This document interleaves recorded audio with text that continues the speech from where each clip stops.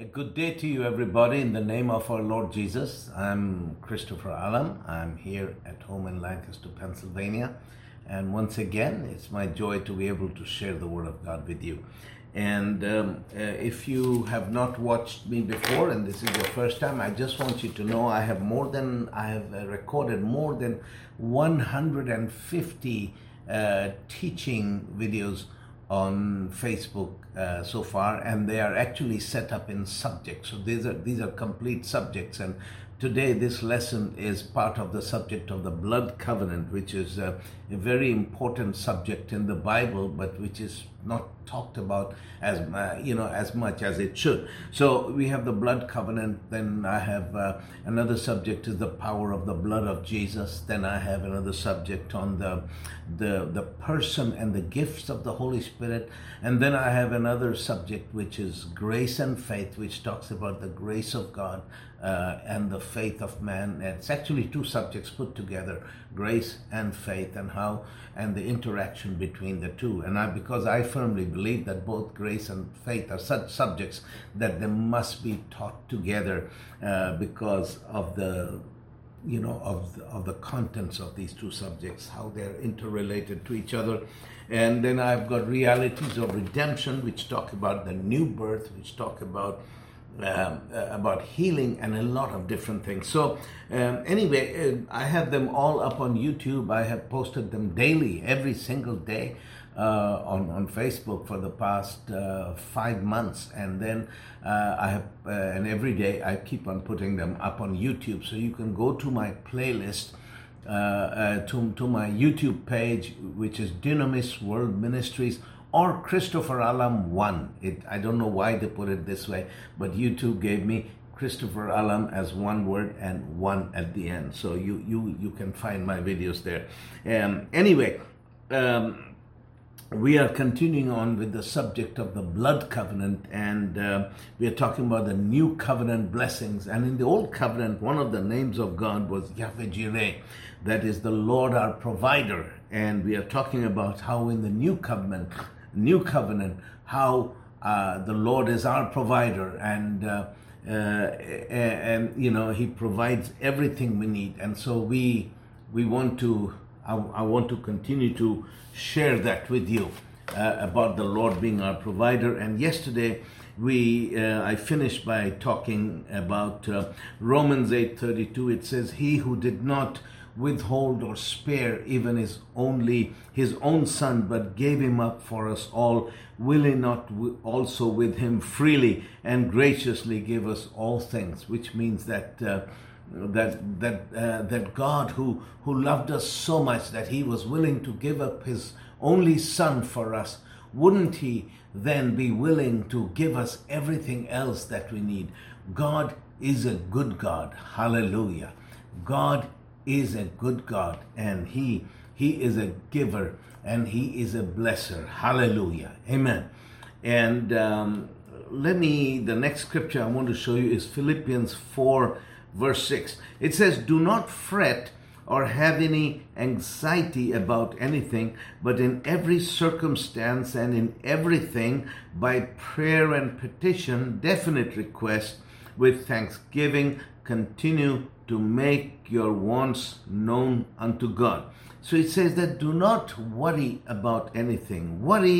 Do not fret or have anxiety about anything. Fret means to worry, and anxiety means to be anxious about things, because you see, worry and anxiety eat into your soul. They're very damaging.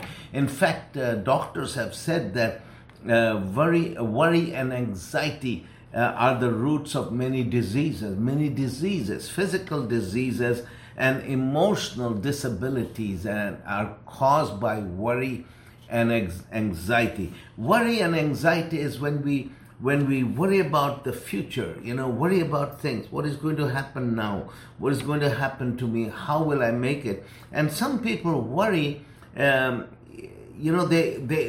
live in anticipation of evil things. They live in anticipation of evil things. Let me tell you a story. I had a very bad childhood. I had to leave my home when I was 13. I was beaten and abused. I was mistreated. I left home at 13, and then I was suicidal by the time I was 15. I found that I really felt I had nothing to live for, and throughout my life, when whatever happened in life, I lived in anticipation of bad things, because it seemed to me that bad things always came my way. It was one sorrow after the other. It was one defeat after the other. So I got used to bad things happening to me. And when I got used to having bad things happening to me, I always lived in fear, and I always lived in worry. And then when I was 21 years of age, I became a Christian. I gave my life to Jesus in 1975. And even as a Christian, worry and anxiety were a part of my life. I always worry about everything. Even though, I must say this, even though I have a wonderful testimony of God's provision, God was good to me, and God was merciful and kind to me, and He blessed me and met my needs, and He used me for His glory. But that was one side of it, but that was the public side that people saw. They saw how blessed I was. They saw how I was ministering, and there were miracles and people getting saved. But there was another side to me, that I had this worry and anxiety, and it was not based on facts around me, but it was based on my past, because my whole childhood I'd grown up with worry and anxiety, and now I was at a place in my life when I always anticipated evil, even though God had been good to me.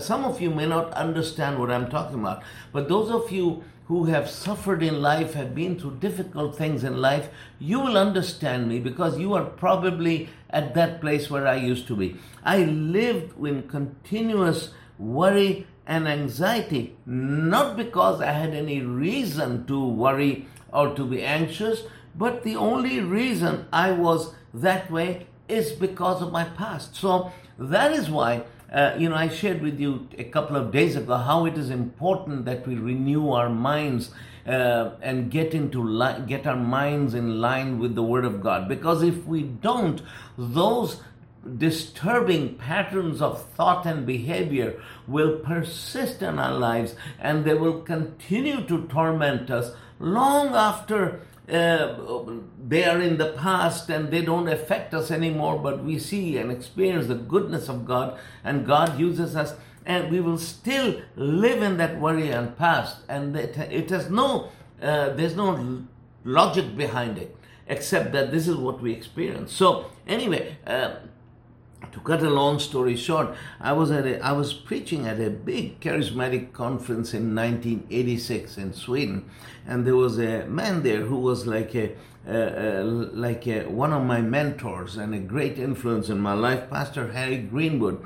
And Pastor Harry Greenwood, he, we all the ministers who were there, we were just praying together. And suddenly Pastor Harry walks up to me, and he knew nothing about my life at that point, and he began to prophesy me. And one of the things he prophesied over me was that do not live your life in anticipation of evil, but live your life in anticipation of the good things that are to come, the good things that God is going to do for you, the good things that God has promised in His Word. And I remember, because it's one thing to hear a prophecy, it's another thing to take it to heart and really look back to it and believe God for it. And at that moment I decided, yes, I have suffered a lot because of my living in anticipation of evil, living in fear and anxiety, and that was the day. It was a turning point in my life. I began to turn my life around. And now I don't live in fear and anxiety. I have this, I'm on the other extreme. I have this attitude that God is going to take care of it. He's good. His Word is good. He's going to take care of it. That's where I am today. So, but what I want you to know, my friends, is that worry and anxiety can eat at your soul. So that is why in the book of Romans, the book of Philippians 4:6, the Apostle Paul says, do not fret, do not worry or have anxiety over anything, but in every circumstance, that means in every situation, okay, every circumstance, every situation, and in everything, in everything you run into in life, by prayer and petition. Petition means definite request. When you know what you want from God, you say it straight out. He says, by prayer and by definite request, with thanksgiving, make your wants known to God. So that means that instead of worrying and fretting and being anxious and being worried about things, what you do in every situation you face in life, just stop and pray and make definitive requests to the Father to change that situation around for you with thanksgiving. And then when you have asked Him, give Him thanks, say thank you, Father, because thanksgiving is a big key to faith. That thanksgiving actually means that you believe that you receive, because that's what the Bible says. We believe that we receive. So you believe that you receive, and you give thanks to the Father and say, thank you, Father, thank you, Father, thank you, Father. And then thank Him. And then from there onwards, continue to make your wants known unto God. I had to do that at an early stage in my Christian life when, I lost everything. I left my home as a refugee. I came from a wealthy family. I had plenty of everything, but I lost everything, and I was basically penniless, and I was preaching on the streets, and I needed everything. If I needed it, like now, for example, if I want to buy clothes, I can go to a store and buy what I want. But back in those days, if I needed a pair of socks, I had to believe God for it. If I wanted a shirt, I had to believe God for it. And even when I was on the streets preaching, if I had nothing. So even when I wanted a meal, I was hungry, I had to ask for it. And so I developed a habit of making my wants known to God and thanking Him, thanking God, asking God, Father, this is what I need. Father, that is what I need. Let it become a habit for us to talk to God and ask Him for what we need. Amen. Because He is our provider. Praise God. Now, the next verse I want to share with you, the next few verses are from Philippians 4:14 to 19. It says, but it was right and commendable and noble of you to contribute for my needs and to share my difficulties with me. Paul is writing to the church in Philippi. He said it was right and it was commendable and it was noble of you to contribute for my needs and to share my difficulties with me.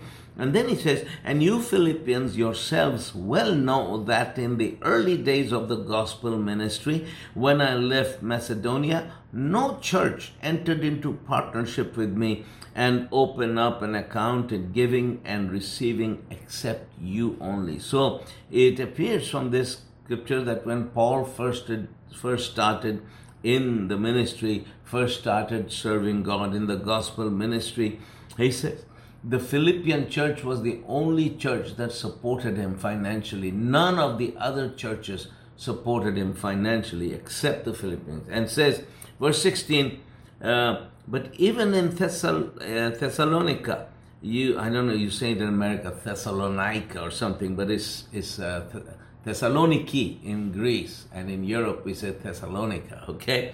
So I'm going to say Thessalonica, it's easier for me. For even in Thessalonica, you sent me contributions for my needs, not only once, but a second time. So he's writing in the Philippians, he says, you were the only church who supported me. And even when I left you, when I was in Thessaloniki, in this other place, you guys kept on supporting me. You kept on sending me money. Then it says, verse 17, not that I seek or am eager for your gift, but I do seek and am eager for the fruit which increases to your credit, the harvest of blessing that is accumulating into your account. He says, it's not that I'm after your money, but I do want you to be blessed. the blessing that comes by giving. That's what he's writing to the Philippians. He says, not that I'm after your money, but I want you to be blessed because there is a blessing that comes through giving. Then he says, verse 18, for I have your full payment and more. I have everything I need and am amply supplied, now that I have received from Epaphroditus the gifts you send me. They are a fragrant odor of an offering and sacrifice which God welcomes and in which he delights. So this is good. He says, I have everything I need right now. I'm supplied, and I thank you for the gift that you sent me. And it says, and God delights in such sacrifices. And then he says, verse 19, and my God will liberally supply, fill to the full, your every need according to his riches in glory by Christ Jesus. Now, some of you know this 19th verse in the King James, where it says, and my God shall supply all your needs according to his riches in glory by Christ Jesus. Now, this is a promise of provision, but the interesting thing is that this promise of provision is not made to everybody. It's not a blanket promise for all Christians that you can claim this. No, he is giving the scripture to the Philippians because they were givers. Okay? So this promise that my God will liberally supply, fill to the full your every need according to his riches in glory by Christ Jesus, this is a promise which is made to givers, because in the previous verses he tells the Philippians, he commends them on their giving. Now, if you notice, he is commending the Philippians for supporting him. Okay? He's not talking about their tithes because he was not there, he was somewhere else, and obviously they tithed, because people who don't give tithes, they usually don't give offerings either. People who give their tithes, so they always give their offerings. So I can imagine that the church in Philippians, since they were good givers and they supported Paul, they were tithers also. But what I want you to understand, that this promise is connected to giving, and giving to ministers who share the word with you. So Paul did not pastor the Philippian church, but he was in the gospel ministry, and the Philippians appreciated his gospel ministry, and as a result they supported him and they blessed him. Praise God. So this is very important that you tithe to your local church, as well as you generously support the needs of those who preach the gospel to you. Amen. So then I want you to remember there's a scripture which says that, I forget the reference, it says it is not the gift that makes the altar holy, but it's the altar that makes the gift holy. That means that just you shouldn't give money to an altar that is not holy.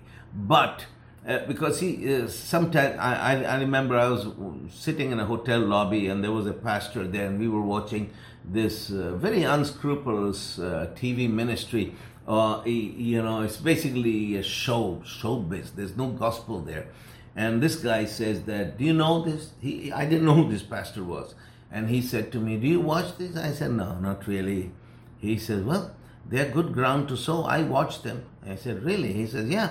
Then he said something, I don't remember his word, but he meant something like, it doesn't matter whether they're good or bad, but when I sow to them, I always get a harvest, and so that's why I continue to sow there. You should never do that. You should you should never sow because whether you get a harvest or not, but you should sow if it is, the altar is holy. Because you see, if it glorifies Jesus and the altar is holy, then you can put your money on the altar. So my home church, I've always been very meticulous about what home church I go to. If I go to a home church and the purpose of the church is to make the pastor rich and wealthy, I wouldn't even go there, much less even put my money there. But the church that I attend, it doesn't exist to make the pastor rich, but it exists to preach the gospel. They have missions. They feed people all over the world. They preach the gospel all over the world. And it's a solid Pentecostal church. And it's a joy for me to be part of it and put my money upon that altar. So put your money upon a holy altar, because if you put your money upon a holy altar, it's the holy altar that makes your gift holy. Amen?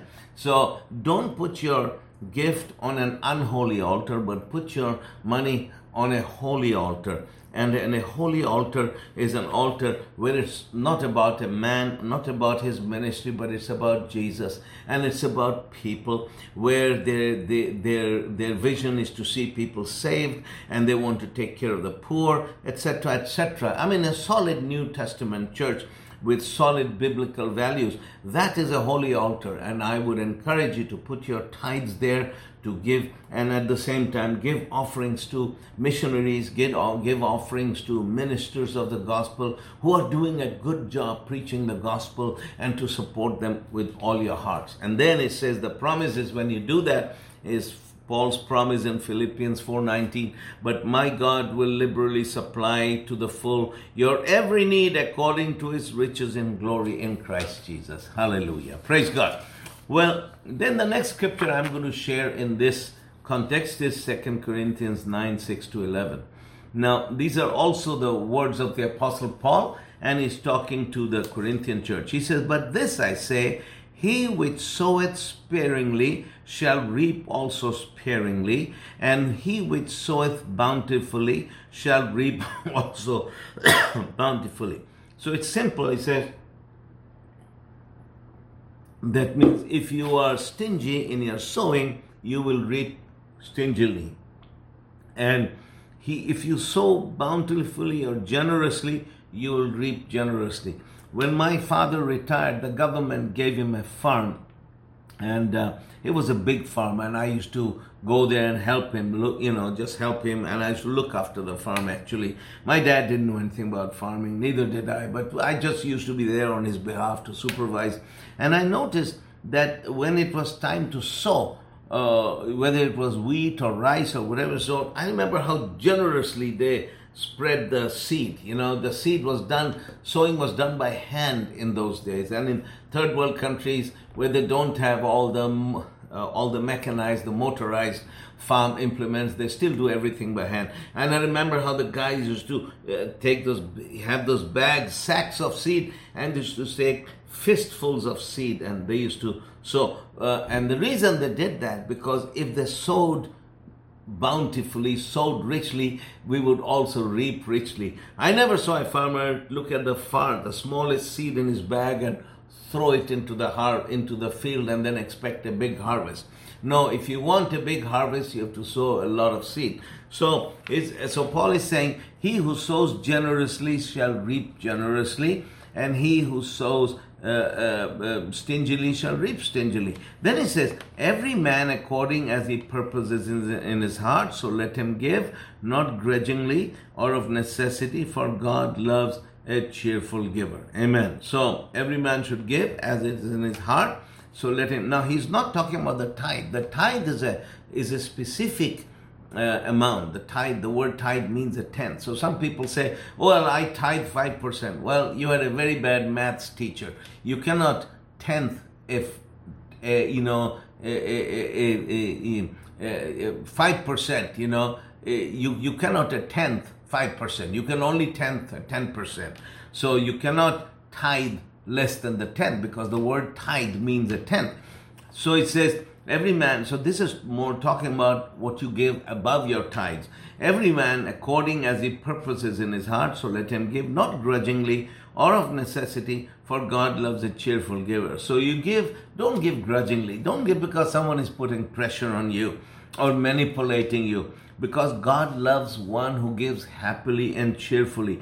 And then it says, when you do that, verse 8, and God is able to make all grace abound towards you. Hallelujah.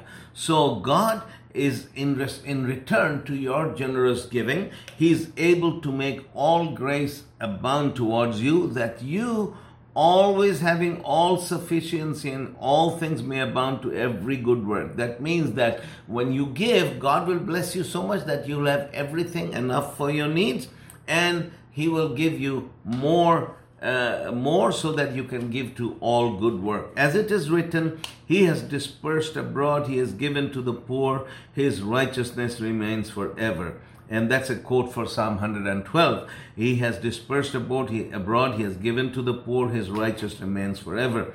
Then he says, verse 10, now He that ministers seed to the sower, both minister bread for your food, and multiply your seed sown, and increase the fruits of your righteousness. So he said, He who gives to the giver. Seed to the sower means He gives money to the giver. So you see, when God gives seed to the sower, some people are sowers, other people are takers. They're always looking at what I can get. But a sower is a person whose purpose in life is to give. Like a farmer is a sower, right? So he knows that what he receives is directly connected to his sowing. So a farmer he understands that before receiving comes giving. Without giving, there is no receiving. So but God gives seed to the sower. So if you, in your mind, you are a sower person is a person who looks at himself, my life is about giving because God loved me so much that He gave His only Son. So I live to give. And I love it when God blesses my hands so that I can give even more. They live out of the joy of giving. So understand that there is great joy in giving, because when you are a giver, you are a tool and an instrument in the hand of God. And God uses you to meet the needs of other people, and God uses you to bless other people. So it says that God gives seed to the sower. That means if I'm a giver, God will give money into my hand so that I can give. And He says He will give me both bread for my food, and He will multiply the resources I have to give to others, and plus He will increase the fruits of our righteousness. So it means that when I'm a sower, God blesses me so that when I sow, God gives me back enough for myself, for my own needs, and then He will multiply my seed. That means He will give me more to give away, and then He will bless me spiritually, because those are the fruits of righteousness. Those have nothing to do with money. So whenever someone gives me a gift to our ministry or something, sometimes someone comes gives me an envelope and says, "Brothers, this is a gift for your ministry." I always put my hand on that gift along with the brother, and then I will pray, and I will pray for that person. If it's a pastor, I'll pray for his church, and I'll pray that God would bless them specifically, both in spiritual, in eternal things, and in earthly things, because we do need earthly things to live, and that God would bless us, and that God would also bless them in spiritual things. We should expect blessings from God in every dimension. He said, being enriched in everything to all bountifulness, which causes us thanksgiving to God. So we get enriched both in our own needs, enriched in our ability to give, and which makes us give thanks to the Lord. Hallelujah. So the Lord is our provider. Now, another last scripture I want to share with you before I part with this and end this part of the teaching about the Lord being our provider is this, that in Psalm 37 it says, delight yourself in the Lord and He will give you the desires of your heart. And more than your needs, God is also interested in the desires of your heart. So listen, when you put other people first, when you put the needs of others first, and you are a giver and you live to give, right? And you look at the resources in your hand and you're a steward. There's a difference between an owner and a steward. An owner says, this is mine. A steward says, this is God's, but He has put it into my hand to disperse it as He distributed as He wants me to. So when you're a steward, He says, and you delight yourself in the Lord, He will give you the desires of your heart. Not only your needs, but the things that you desire, beyond your needs, God will supply, because God is a good God and He's our provider. Praise God. Let's pray. Father, in the name of Jesus, I pray for my brothers and sisters. I pray for everybody who's hearing me, Lord, because you are our provider. Let all their needs be met, their spiritual needs, their financial needs, their needs of healing, their needs of blessing upon their lives. I thank you for this in Jesus' name. Amen. Well, God bless you. I'll see you again tomorrow. Bye.